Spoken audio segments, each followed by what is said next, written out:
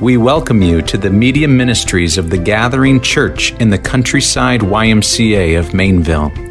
As we love the Lord and each other, we're trusting that God would use us to plant a church in every YMCA around the world. To this end, would you join us?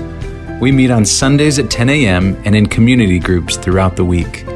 As you listen to this resource, our prayer is that your love for Jesus would grow deep and your love for others would be seen and heard.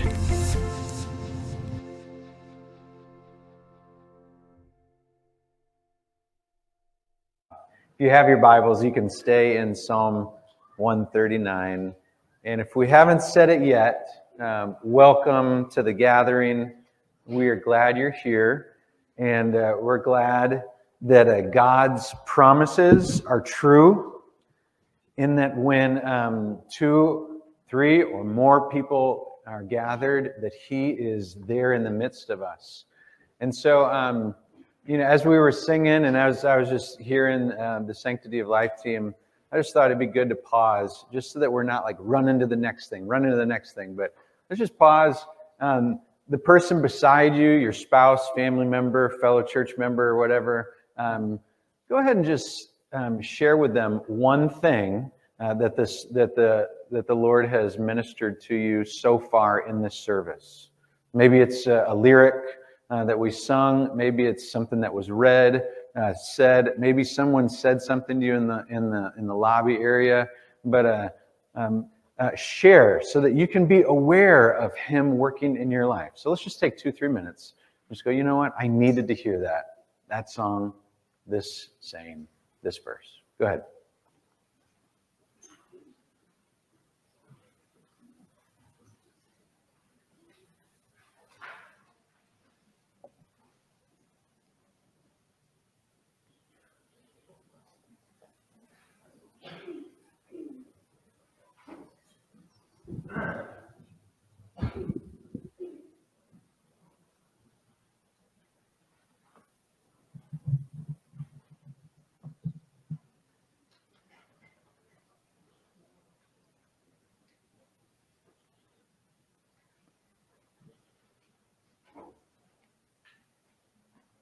That's good.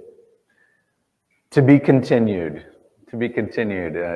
Keep talking it up at lunch, and continue to be aware of what the Lord's doing in your life and how He's using even this time together as we assemble to work. Just on a personal note, it is easy to get caught up in a rhythm, isn't it? Of like, this is what we do, and we show up at church, and we sing, we stand, sit, okay, and sermon, okay, and then when lunch, and you just kind of like follow these liturgies sometimes with just emptiness. And I just want to say that we really do believe that the Lord works as we gather, that He uses the songs chosen, that we sing. He uses the scripture read. He uses sermons. This is not just like me trying to come up with something cool to say to fill our time, but like I really believe that the preaching of God's word transforms hearts. And so each Sunday, I'm so excited to see what the Lord does through His word, and I just want to invite you into that. So, shall we begin our time? Let's do it. If it hasn't been said yet, it is Sanctity of Life Sunday. This happens once a year across the nation. Ronald Reagan actually instituted it, saying one Sunday in January, preferably the third Sunday or whatever, we want churches all across the country to set it aside and value the worth of life, especially, and why he instituted was especially the unborn. And so every year we devote this particular Sunday to remember that, and it's more than just like a message of anti-abortion. Which is absolutely critical and essential. We're talking about the beginning of life. It's more than just, hey, watch out for euthanasia towards the end of life, right?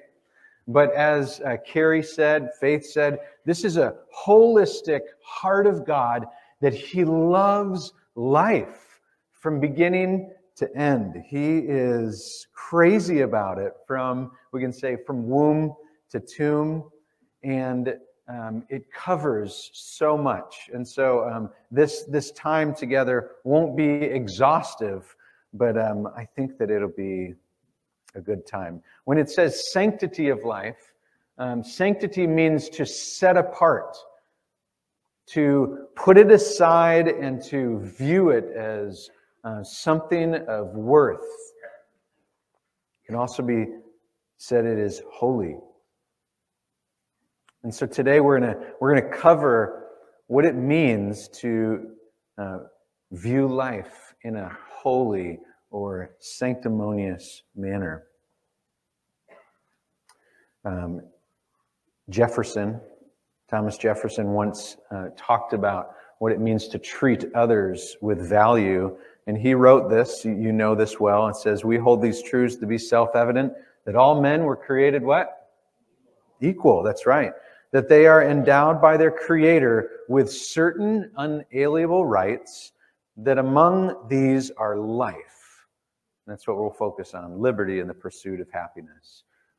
Francis Schaeffer, a Swiss theologian, once wrote this. This is kind of a longer quote, but this is going to establish where we're headed. He said, "Cultures can be judged in many ways, but eventually every nation in every age must be judged by this test." You ready? How did it treat its people?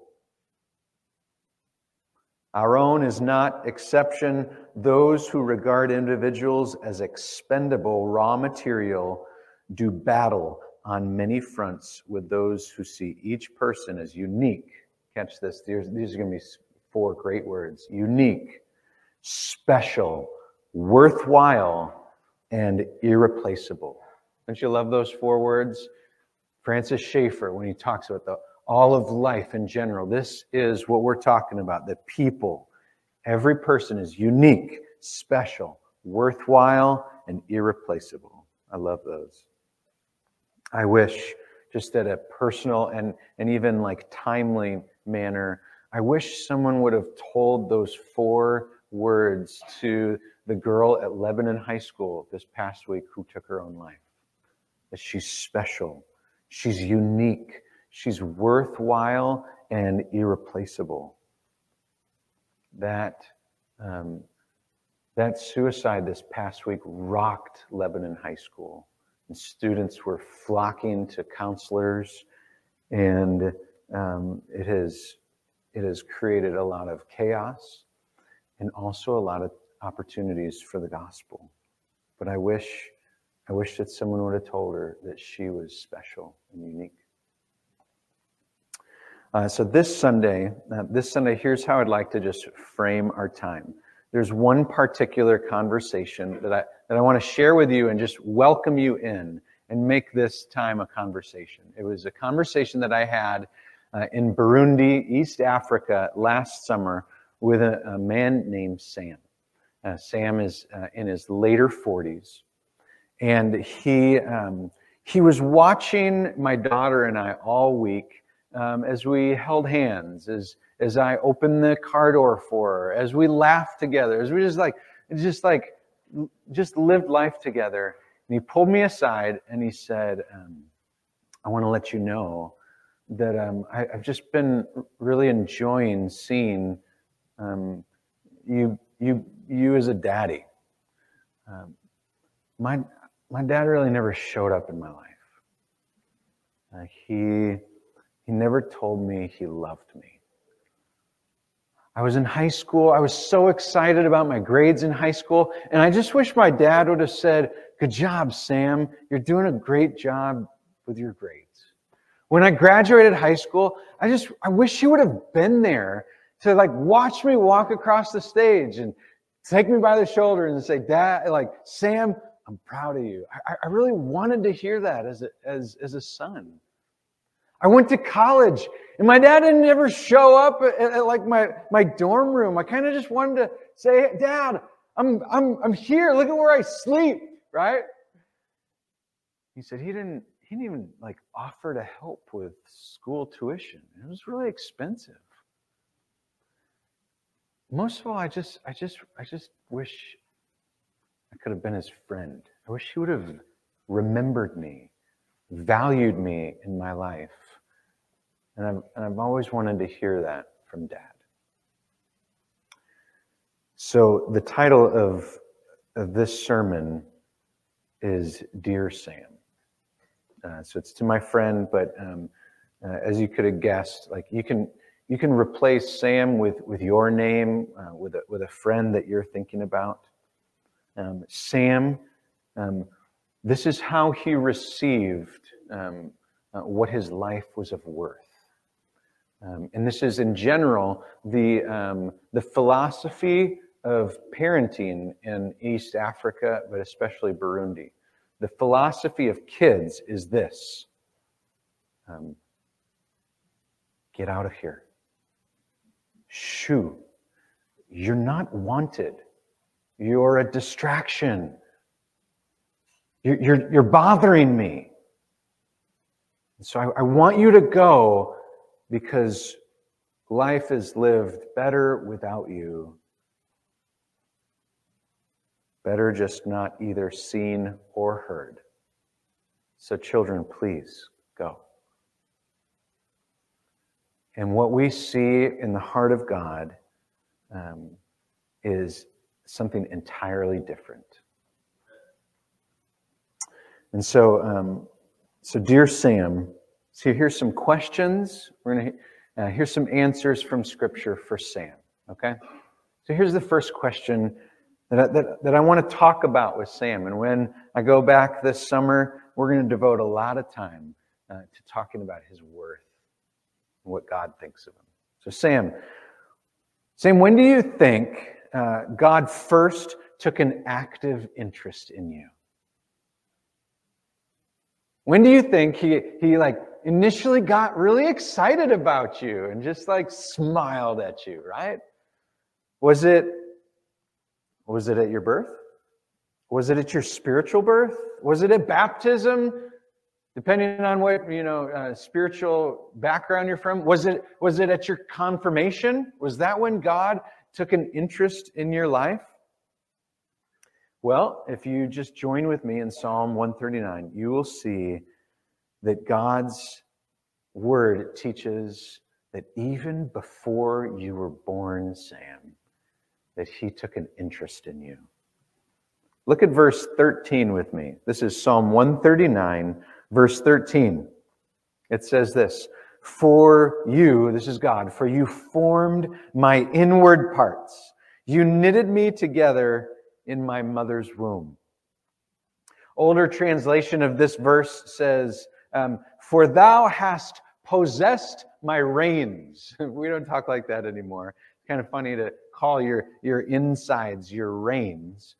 But in the Hebrew language, why they translate it as reins is that the insides, or the stomach region, was the control center of all of life. The reins on a horse, where you rein it in and control a stallion, right? The insides were the control center.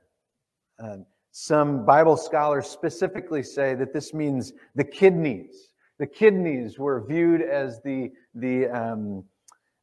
seat of the desires and longings. So when we talk about reins, or when we talk about you form me in my inward parts,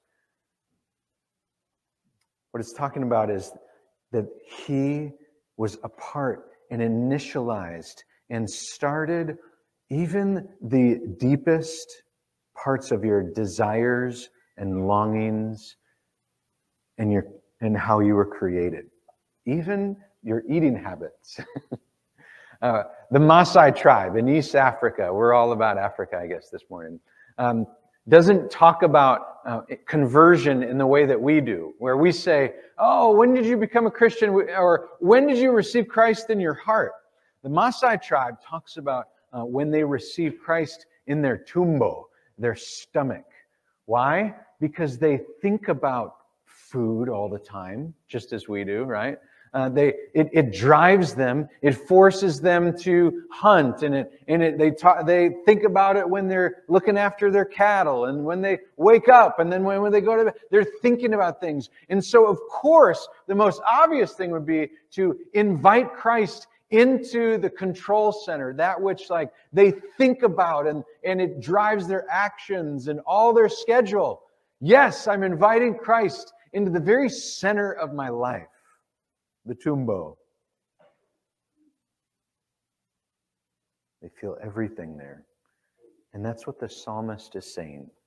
He's saying that God, when He formed you, He was a part of the very seat of your affections, the control center. He was involved in the most secret places in your life and in your body. And guess what? He has the reins. He's in control. All of this discussion of your inward parts is incredibly intimate. God's involvement in creating the deepest part of you is not a statement where it says, oh, he just thought about it once and then kind of whipped it out there and it just happened. He took you at your most vulnerable state, your most helpless state, when you were yet to be born. That's when He was interested in you and was forming you. Bible scholars agree that this psalm teaches that the developing unborn, or we say the preborn child, is the expression of God's greatest creation. And because we were formed in God's image, in the image of God, human life, therefore, is sacred. Look at the rest of 13 with me. It says, "You knitted me together in my mother's womb." Isn't that a great image? I don't know about you. You probably know this about me, but I am not a knitting expert. I'm not a crocheting expert. I probably couldn't tell you the difference between the two, but I've seen some needles go on in my house, but I've never done it. Okay? Thankfully, you don't have to understand knitting in order to understand what God's trying to say here. The word to knit in Hebrew is the word sakak. And it's used 24 times in the scriptures. When you look at the other contexts that it's used in the scriptures, you see that it's always used with angelic activity and temple use. The word sakak, S-A-K-A-K, always used when it's talking about angels and when it's talking about Old Testament stuff happening in the temple. The word itself means to weave or to join together or to cover. And so what does it mean when it says that God knit us together in our mother's womb? Contextually, biblically, it's saying that when He was forming and creating, weaving and covering you, that it was a divine activity, and that it always happens, that sort of weaving, protecting, covering, it always happens in sacred places, in special places, in holy places. He's saying that the womb is sacred. The very place of a woman where a baby grows is a sacred and holy place, much like the temple. I don't think you have to be a believer even to see that or recognize that. I say that from just personal experience. When my wife was pregnant 4 times, it was incredible to watch people watch her. It's really fun, right? I remember one specific time in Texas when we were in this grocery store called Sprouts. And my wife is not necessarily the tallest person in the world. You may not have known that. She's very gifted in being just perfectly made, her right size. But the way that God made her is that when she's pregnant, she grows all this way, right? And so when she was like 8 or 9 months pregnant, she was walking up to the counter, and I don't know the voting record of this person. It might have been red, it might have been blue, but it doesn't matter because 100% of people that see pregnant women go, oh. I don't know why it doesn't translate on the voting card. But I remember this specific time where this lady at the checkout counter goes, I'm sorry, ma'am, she's talking to my wife, but you're going to have to put that watermelon back on the rack. And it was like, she's right, babe. You know, what are we going to do? Yeah. Just all that way. It's just beautiful. People recognize that there's something special happening in the womb of a woman. And so Sam, when do you think that God first took an interest in you? When do you think that God takes an interest in you? Is it when you just like hit that 3-pointer or made that like big deal in business? Is that when God said, oh, okay, now he's worth my time? What we're saying this morning is from the scriptures that the very fact that he created you shows you that you are of worth and that your life is set apart and holy. He weaved you and joined you, protected you and covered you in a divine and sacred place, your mother's womb. After that, you should feel like $1 million. Let's ask another question for Sam. Hey, Sam, what was God's skill level when he made you? That is to say, and let me just kind of try to peel back the onion layers on that, because this is how we all think, okay? Another way to frame it would be, hey, Sam, do you think that God made any mistakes when he made you? Did he make you haphazardly? Or that is to say, and this gets really ingrained in the heart, involved in the psyche of a man, do you feel that your dad forgot you and left you and treated you the way he did because you did something wrong? You screwed something up. You were born. You got in the way. You're bothersome. You're a distraction to him. Is that what you believe? Did God make any mistakes when he created you? That's what we're going to ask. What do you think the answer is? No way. Is it your fault that F, Y, Z, A, B happened? No. Did you do something to mess up and ruin someone's life just by being you, just by being born? No. Don't just take it from me, though. What do you think God's word says? His word says that his skill level is perfection, and he makes no mistakes. Look at the next verse. So here we are. It says, verse 14, I praise you, for I am fearfully and wonderfully made. Wonderful are your works, and my soul knows it very well. Just side note, little plug for the Creation Museum. I don't get paid for this or get a discount for it, but hey, guys, people from all over the world travel to this area to see the Creation Museum and the Ark Museum. The Ark Encounter. The Creation Museum has a wonderful, wonderful exhibition called Fearfully and Wonderfully Made, and it is worth every cent.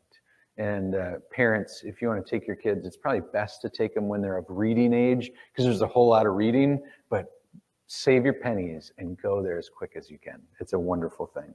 Look at what this psalmist is saying, though. It's almost like he peers into the complexity of the human body and marvels at it. I praise you because I am fearfully and wonderfully made. I asked my wife this week, hey, sweetheart, what do you think What do you think is the coolest part about the human body that like you can think of and remember? And she goes, oh, I've really been into rhinoceroses lately, and how there's this symbiotic relationship between rhinos and birds, and how they like depend on one another and this and that. And I was just like, she was cutting my hair actually at the time, so I was at her mercy. And I was like, wow, that is really special about rhinos. I love that. What do you think about humans, though? What about like mankind? And you know, to her credit, she was like in it with fourth grade science with my Lucy, and so she was just thinking about rhinos. But let me tell you about the fascinating facts about the human body. Okay, ready for this? Each square inch, okay, of your body, each square inch of your skin consists of 20 feet of blood vessels. And if you were to combine all of your blood vessels in your body and just lay it out end over end, it would cover 62,000 miles. Isn't that wild? That's a lot of blood vessels. The average brain weighs 3 pounds. Please, no jokes about your husbands, right? Okay. Average brain, 3 pounds. Ready? There are 10 million nerve cells in your brain. 10 million. Of that 3 pounds, 10 million of them. Your brain sends messages to the rest of your body at a rate of 240 miles an hour. It's pretty fast. Listen to this. This is a quote by Dr. Werner Gitt. In Information, the Third Fundamental Quantity. Here we go.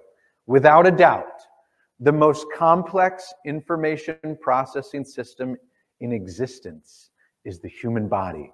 If we take all information processes together, i.e. conscious ones, language, information control, deliberate voluntary movements, and unconscious ones, information controlled functions of the organs, hormone system, this involves the processing of 10 to the 24th power bits daily. This astronomically high figure is higher by a factor of 1 million times greater than the total human knowledge of 10 to the 18th power bits stored in all the world's libraries combined. Isn't that wild? One human brain sends more messages, communicates faster and better than all the books and all the world combined. Boom. Dear Sam, God loves you. He takes an interest in you. And He created you perfectly. You didn't screw up. And this means that He actually delights in you. Your Heavenly Father delights in you just the way you are. Hey, Sam, let me ask you another question. I know you must be thinking this, and so I'm just going to take a stab at it. Here's my question. Even though your father didn't really see you, does God? Like, does God notice you? So, Sam, here's the truth of God's word, is that He sees you and He has a plan for your life. Look at 15 and 16. Let me read them for us. It says, "My frame was not hidden from you when I was being made in secret, intricately woven in the depths of the earth." Here's 16. "Your eyes saw my unformed body, my substance. In your book were written, every one of them, the days that were formed for me, when as yet there were none of them." This means that God was the author of your life. He's the author of your story. He didn't just write the introduction at birth, chapter 1, and just like kind of say, well, it's kind of a choose your own adventure from here. Why don't you just, go from there? He has written every chapter of your life and is the master grammarian. He knows every comma, every period, every exclamation. He knows everything about your life and has a wonderful plan for it. He's intimately involved in the writing of every single word, of every chapter, of every part of your life. Look at 17 with me. It says, "How precious to me are your thoughts, O God. How vast is the sum of them. If I were to count them, they're more than the sand. I awake and I'm still with you." I love that verse. I remember, so art moment, okay? All you art fans, just like get all hyped up because I'm going to use an art illustration.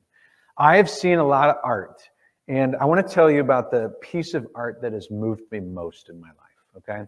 I've seen the statue of David with my own eyes in Florence, Italy. I've seen the Sistine Chapel in the Vatican where Michelangelo painted those two fingers, God touching Adam, right? The most significant, the most meaningful and impactful piece of art that I've ever seen is when I walked into a friend's office and I looked on his shelf and I saw this piece of pottery that was laying on its side, cracked and broken.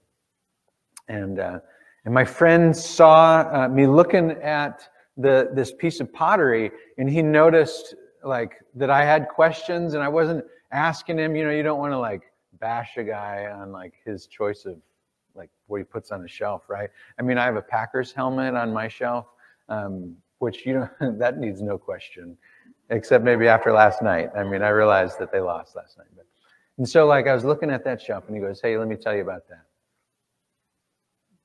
that. It's most jars. It was this vase jar thing, vase, and most sit upright and have special functions where you can put stuff in them. But this one sits on its side, and it was made with a little bit more cracks than usual on purpose, and was broken in certain areas. And the guy who formed it didn't want to quote unquote fix it. It was what he was creating. It was what he was delighting in and making himself. And I said, "Who made it?" And he said, "Well, the maker of this piece of pottery has a son who has special needs. This jar takes a lot of attention. If I were to take these rubber stoppers off the shelf, it would roll off the shelf and crash. And if I were to just handle it haphazardly, it would just crack and break and fall to. And so I need to nurture this piece of art and care for it and really protect it. But the purpose of it was so that the artist would tell you that he's making it not for some specific function, but he's just actually making it because he loves pottery. And he's delighting in this piece of work that he made. And while you might be comparing it to other jars, this is actually unique and wonderful and perfect, just the way it was made, to sit on its side with these not missing pieces anymore, but just the angles that was chosen and the cracks that were given to it to display. The potter just delights in his work. It's pretty moving for me. And this is the story really of each one of us. If we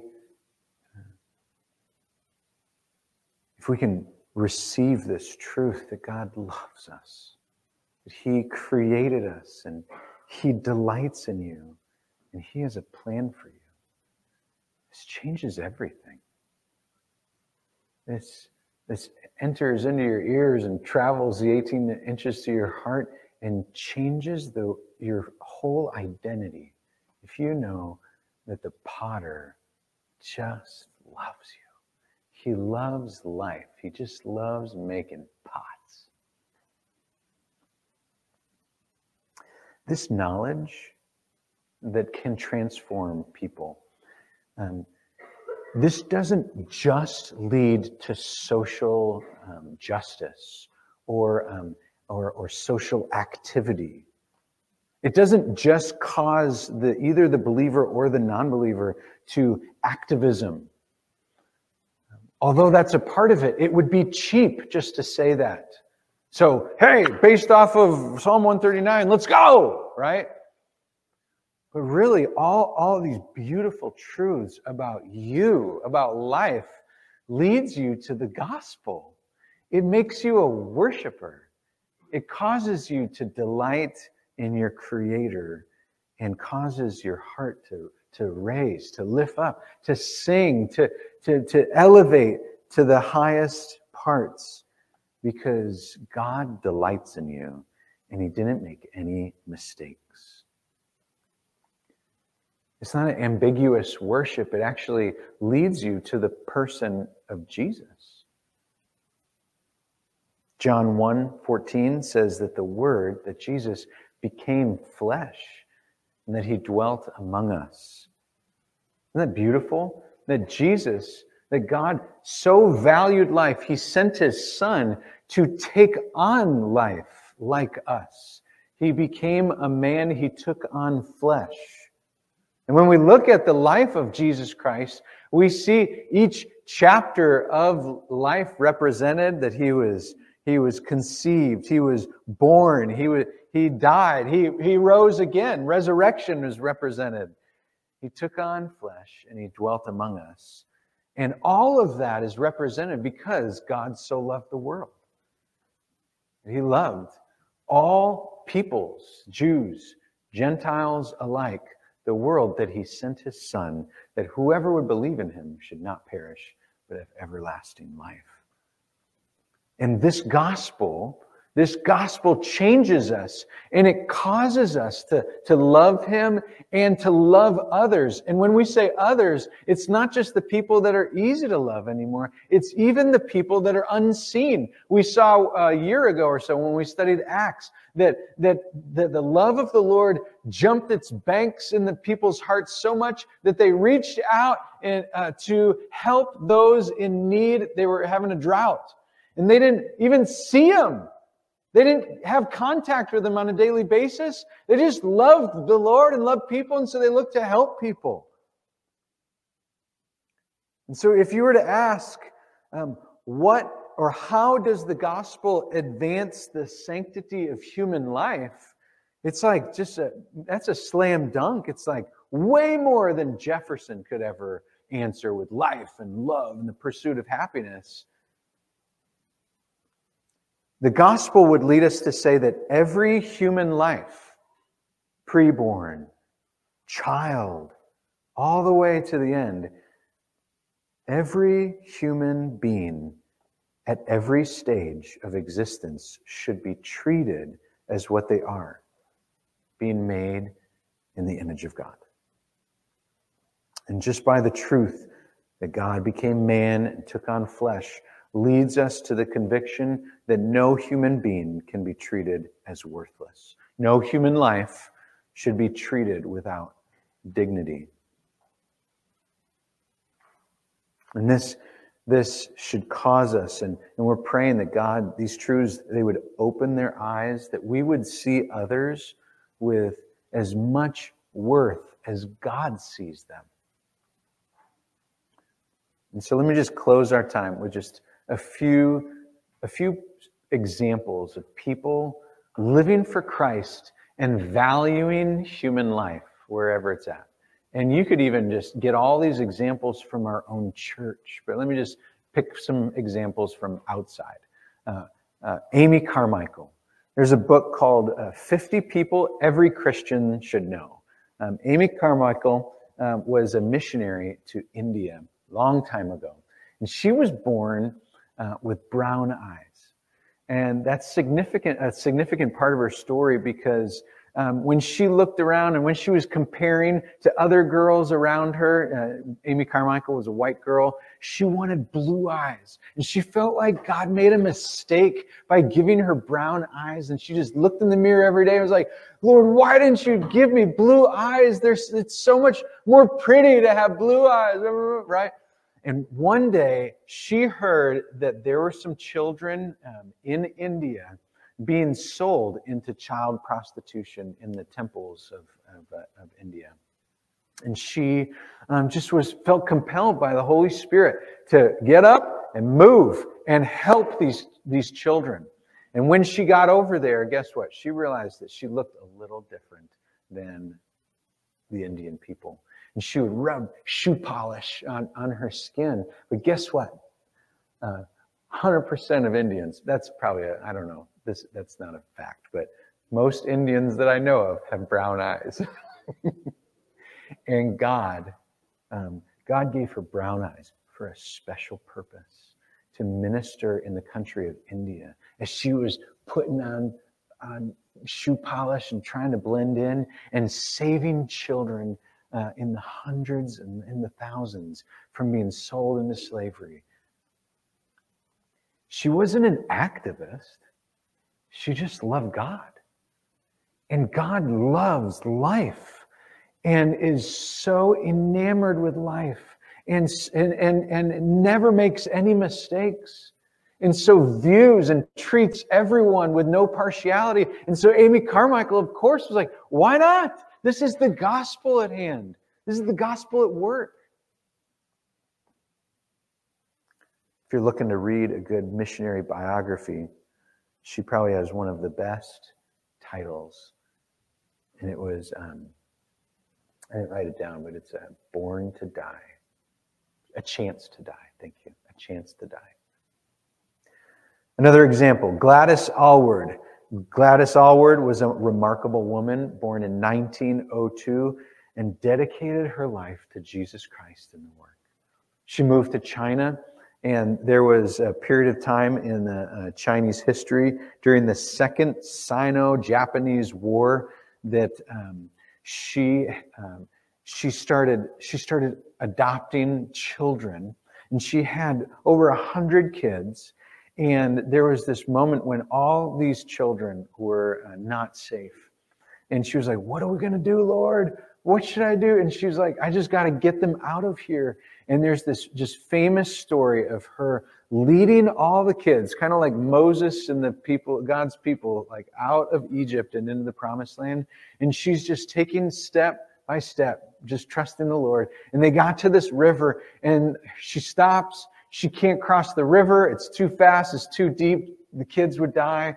And she just prays, Lord, would you provide a way to cross this river? I know you love children. I know you love life. And I'm asking you, would you preserve? And like, as she opens her eyes, some of these like random soldiers came with this boat. And they're like, hey, what are you doing with those kids? Can we give them a ride? Right? And she loaded up all the kids and they crossed the river and all the kids and Gladys were safe. And this woman trusted in the Lord. She was like a beacon of light, hope, compassion, a wonderful woman of God, ministers to me every time I read her story. Amy Carmichael, Gladys Aylward. Whoa, Mike, those are like amazing stories of missionary. What about, here's a story I heard this week. Of a mom valuing her child. This is a mom who got a law degree. In every sense of the word, like quote unquote, should be successful and like working and making six figures. She's homeschooling her kids, and one of her kids gets easily distracted. Can you imagine that, kids? And so instead of working in the kitchen, instead of working in like their basement or what, they have to work in an 8x8 room.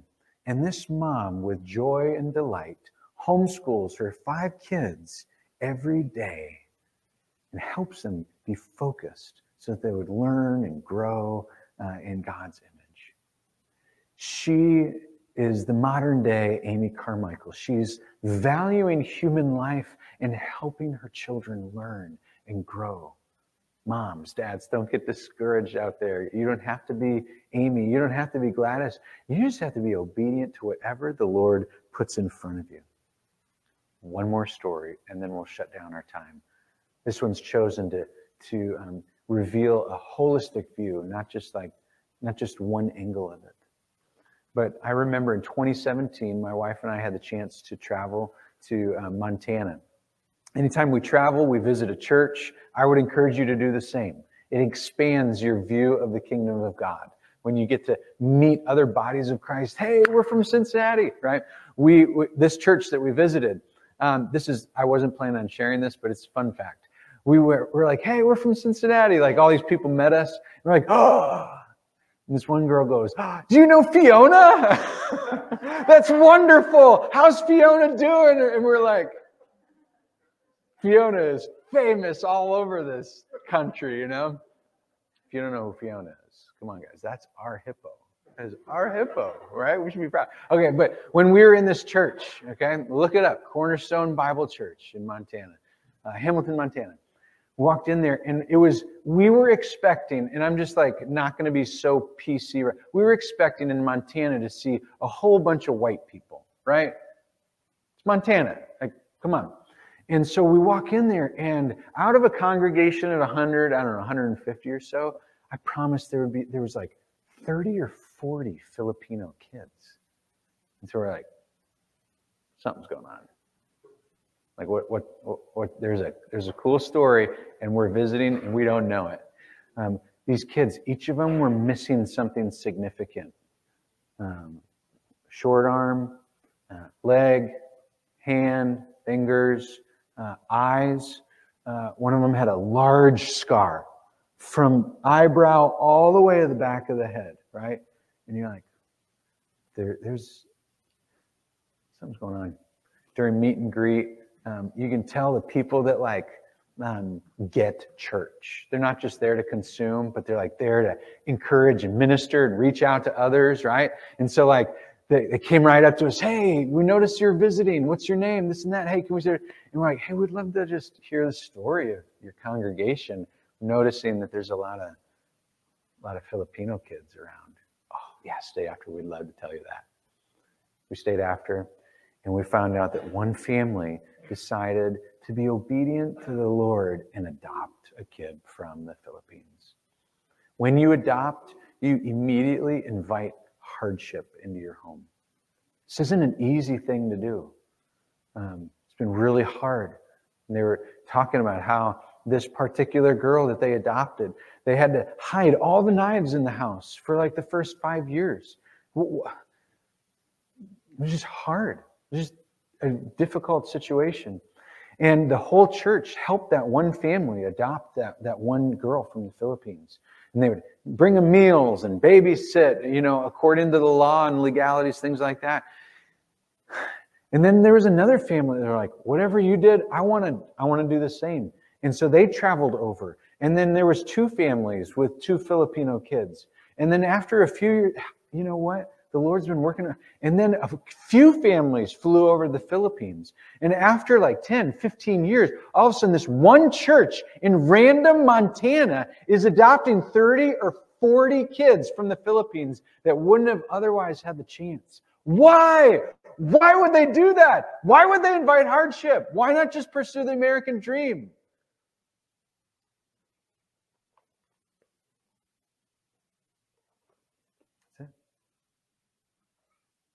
They just love the Lord.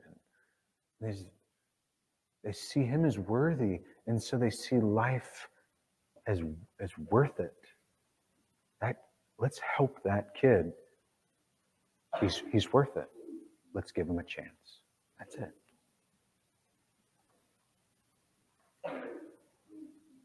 So, dear Sam, you're worth it. Lord, we love you. And we thank you that you love us.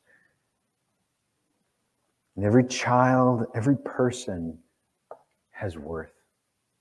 And Lord, forgive us for forgetting that. Forgive us for thinking that it's what we do and it's what we say and it's our accomplishments. And, oh, Lord, forgive us.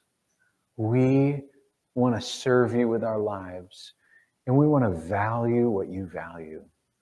And so help us this week to live large, to live with joy, and to live delighting in Christ, because he is delighting in us. It's in Jesus' name we pray. Amen.